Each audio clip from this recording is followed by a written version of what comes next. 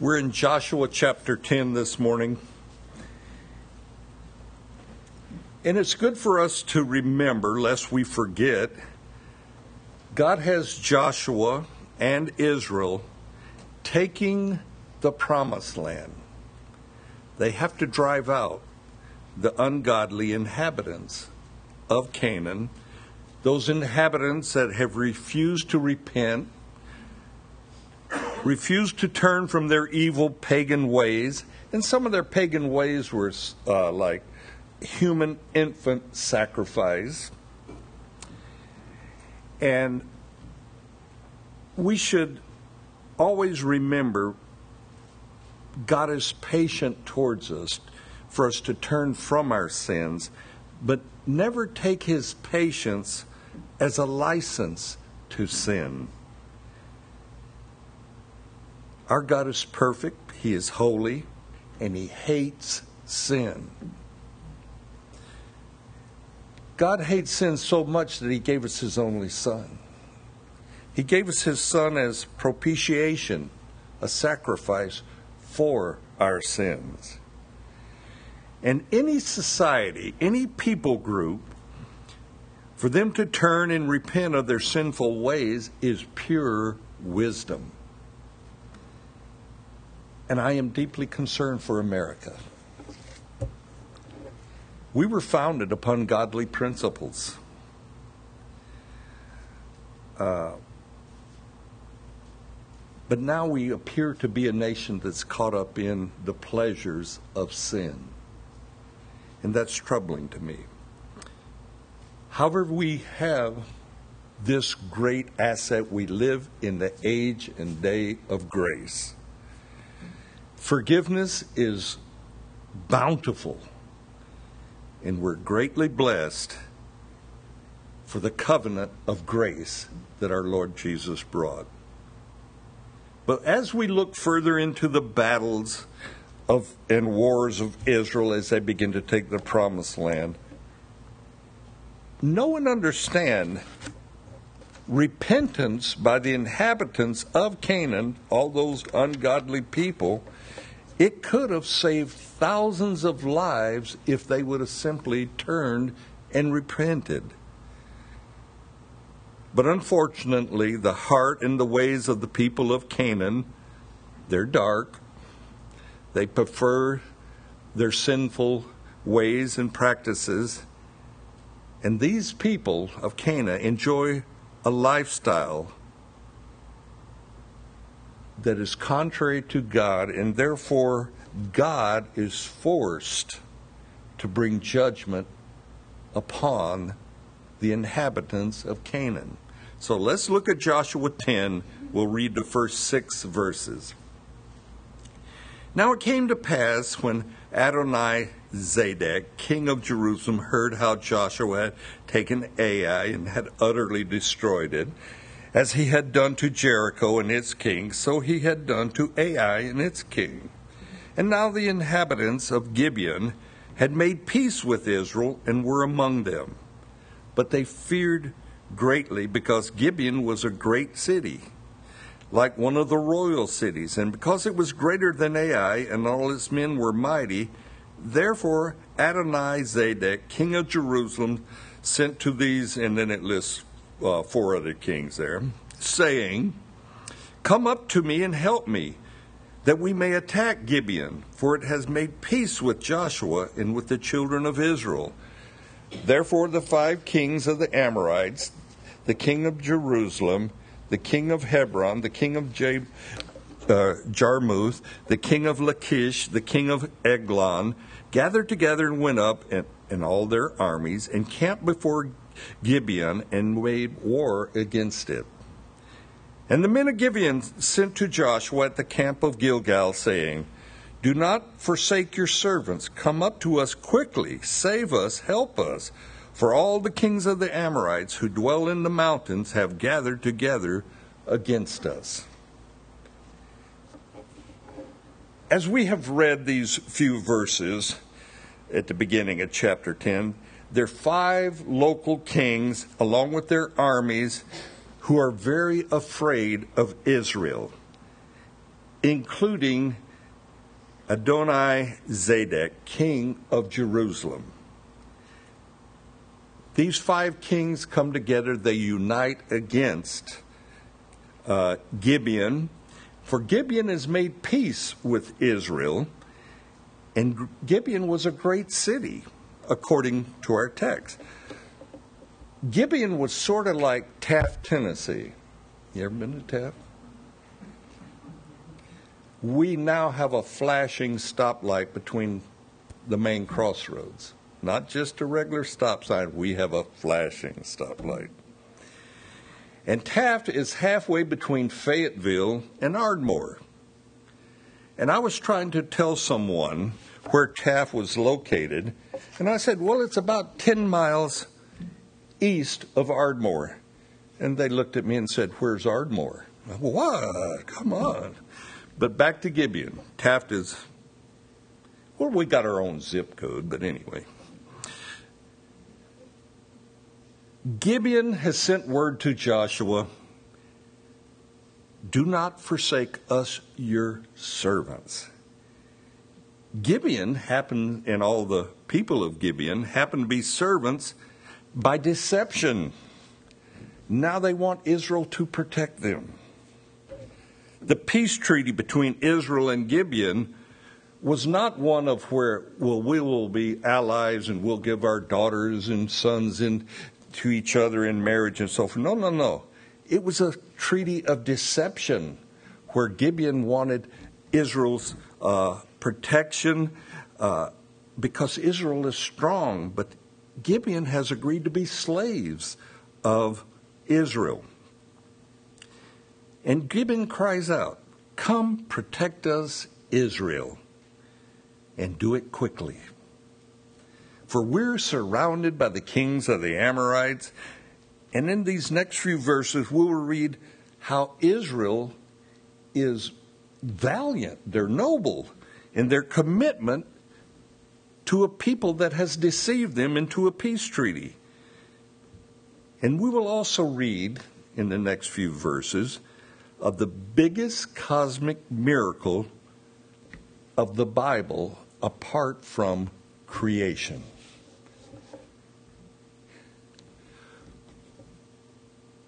In my simplistic thinking, the Big Bang Theory is man trying to explain God speaking matter into existence. And they take great pains to do this, and they talk about nanoseconds and all that happened within a nanosecond. But take note in our passage here of the dedication and the faithfulness of Israel to Gibeon, who deceived them into a treaty. So let's read verses 7 through 15. So Joshua ascended from Gilgal, he and all the people of war with him, and all the mighty men of valor. And the Lord said to Joshua, do not fear them, for I have delivered them into your hand. Not a man of them shall stand before you. Joshua therefore came upon them suddenly, having marched all night from Gilgal. So the Lord routed them before Israel, killed them with a great slaughter at Gibeon, chased them along the road that goes to Beth Horon, and struck them down as far as Azekah of Makkedah or whatever. And it happened as they fled before Israel and were on the descent of Beth Horon, that the Lord cast down large hailstones from heaven on them for his Azekah. And they died. There were more who died from the hailstones than the children of Israel killed with the sword. Then Joshua spoke to the Lord in the day when the Lord delivered up the Amorites before the children of Israel. And Joshua said in the sight of the people, sun, stand still over Gibeon, and moon in the valley of Abaddon. So the sun stood still and the moon stopped, till the people were revenged upon their enemies. Is this not written in the book of Jasher? So the sun stood still in the midst of heaven and did not hasten to go down for about a whole day. And there has been no day like that before it or after it, that the Lord heeded the voice of a man, for the Lord fought for Israel. Then Joshua returned, and all of Israel with him, to the camp at Gilgal. It is not always easy to keep our promises or fulfill our commitments.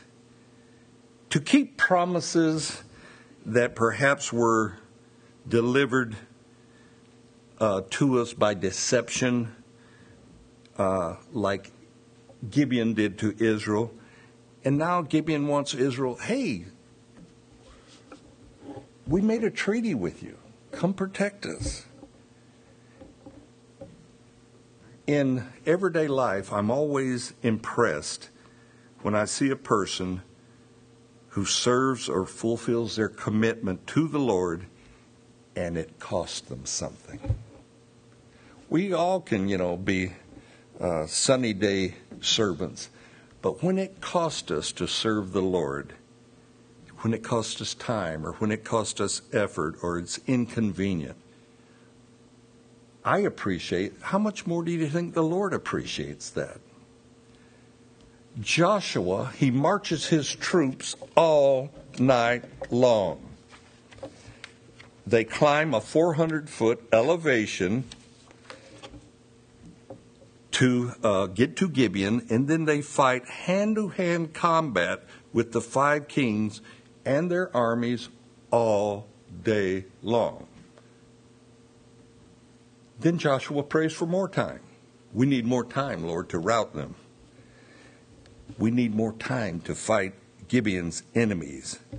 That is commitment. And it was commitment that was noble. Joshua's, his prayer to a cosmologist would be considered a prayer of ignorance.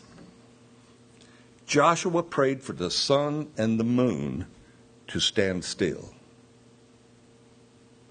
Joshua did not realize that the earth revolves on its axis around the sun, nor does the sun orbit the earth. How foolish of Joshua to think and pray such a prayer. By the way, Easter Sunday, we're going to have a sunrise service. That was a test. A sunrise service? The terms we still use today, Joshua used. But don't miss the essence of Joshua's prayer. God understood what Joshua wanted, and God met him there. God knew and stopped. He altered the rotation of the earth for about a day. Consider that. Now, I've read several books on that focus on this long day with the earth stopping its rotation. And, and they try to explain what could cause this. Perhaps it was a near miss by another large planet coming into close proximity to the earth. And the speculation in the cause of this, well, it just goes, amok. So let me help you with what caused the earth to stand still. God stopped it. And he stopped the moon from Joshua's viewpoint. And that's all Joshua could pray from. He prayed as he saw things. For me, to realize creation, God creating the heavens and the earth, separating light from darkness, creation by God is much more plausible than any Big Bang theory. Sorry, I'll go with God on that one. The whole Big Bang theory is man's attempt to explain or try to keep God out of the equation, and it's simply that God spoke matter into existence, and man cannot handle that, or scientific man cannot. Understand, Adam was created fully mature, a rational, intelligent human being. Intelligence was given to Adam right from the get-go. He didn't have to learn. He knew because God had given him that knowledge. He did not go through a learning process, and that alone is foreign to us. Consider Adam's first day on earth. Adam did not ask God, "What was I doing yesterday?" Because he wasn't yesterday. God created him. Man is considered God's greatest creation, mankind. The same God, if he could create a man, the top of his creation, mature, fully developed, could he not create a universe mature also, with light already having traveled from the different stars and galaxies? For me, that's a simple, yeah, he could. And I think he did. But God isn't through with the miracles in this battle of Joshua.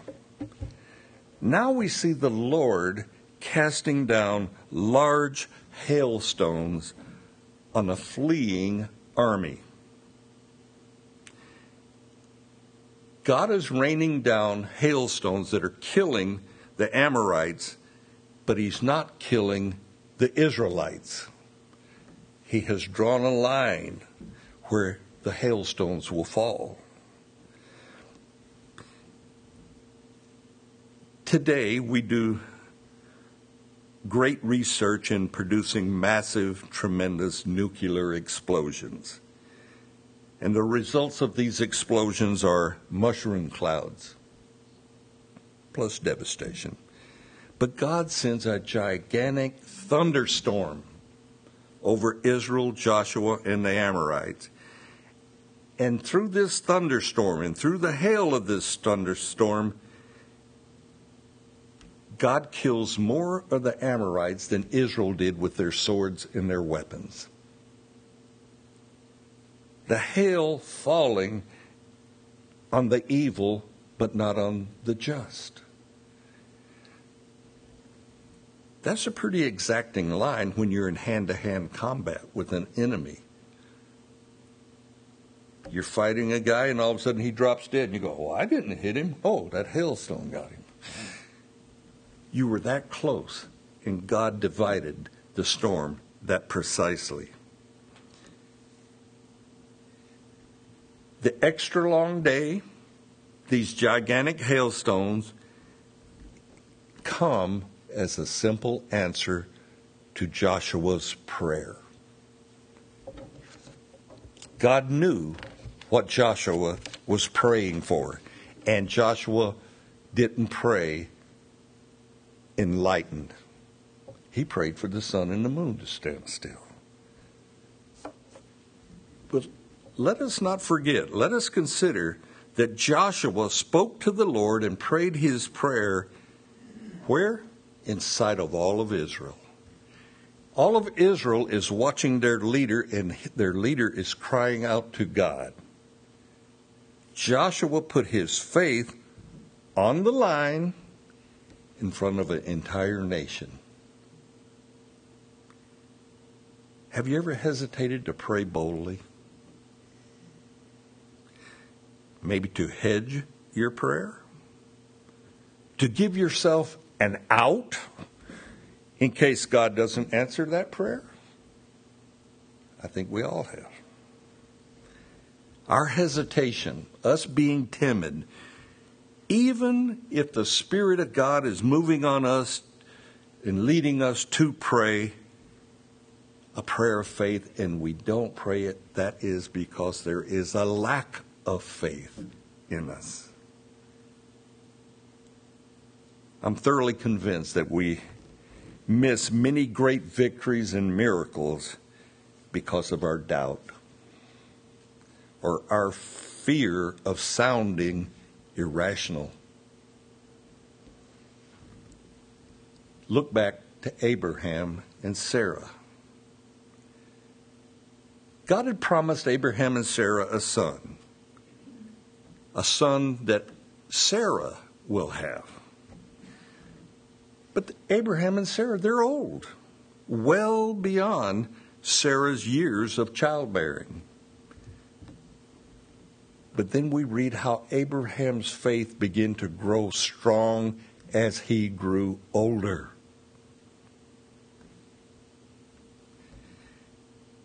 Abraham considered the promises of God greater than his aging, dying body. God delights in doing the impossible. I think our Lord takes great pleasure in doing the things that we consider a miracle. This prayer of Joshua, I think he's led by the Holy Spirit to pray the prayer. And he's praying for God to alter the laws of physics for our world. And God didn't disappoint him, did he? Turn with me to Mark 11. We'll read a couple, 3 verses there.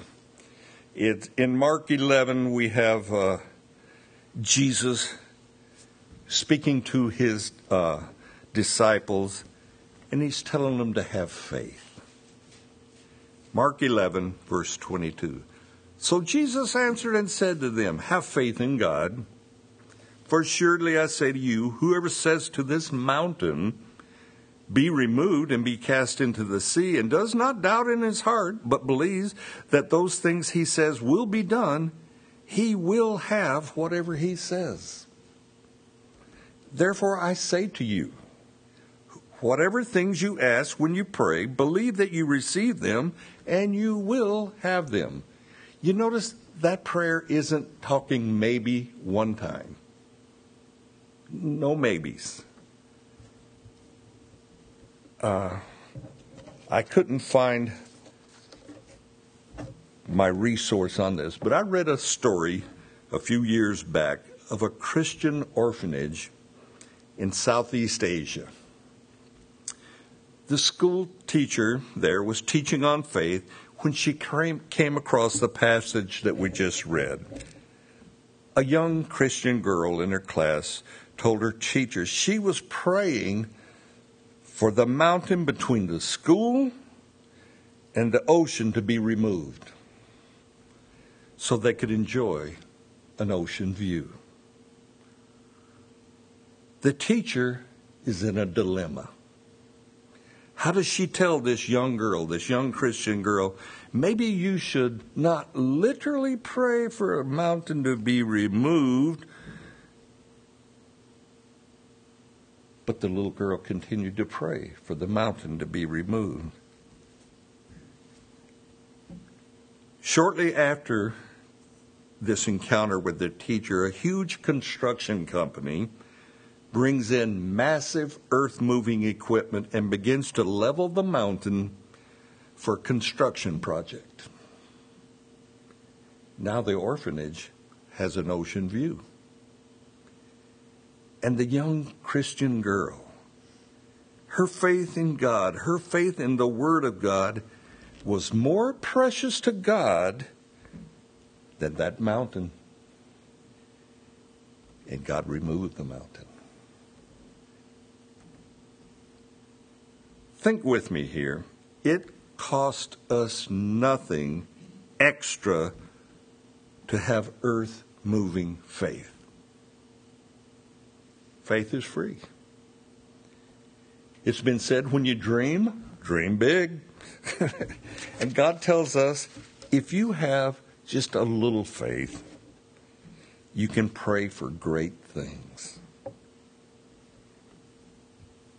Is there a mountain in your life that needs to be removed? Pray. Pray believing. Give the Lord an opportunity to show him strong on your behalf. The long day recorded in Joshua, by the way, it's been confirmed by science, by cosmologists, it did happen. There is a long day in the history of our world. And it happened against all logic. Let me conclude with verse 14. And there has been no day like it, before it or after it, that the Lord heeded the voice of a man, and the Lord fought for Israel that day. The good news is God fights for us, his people, every day. He fights for you, and he fights for me, and he does it on a regular basis. Amen. Amen. Let me get you to stand. We'll close in prayer.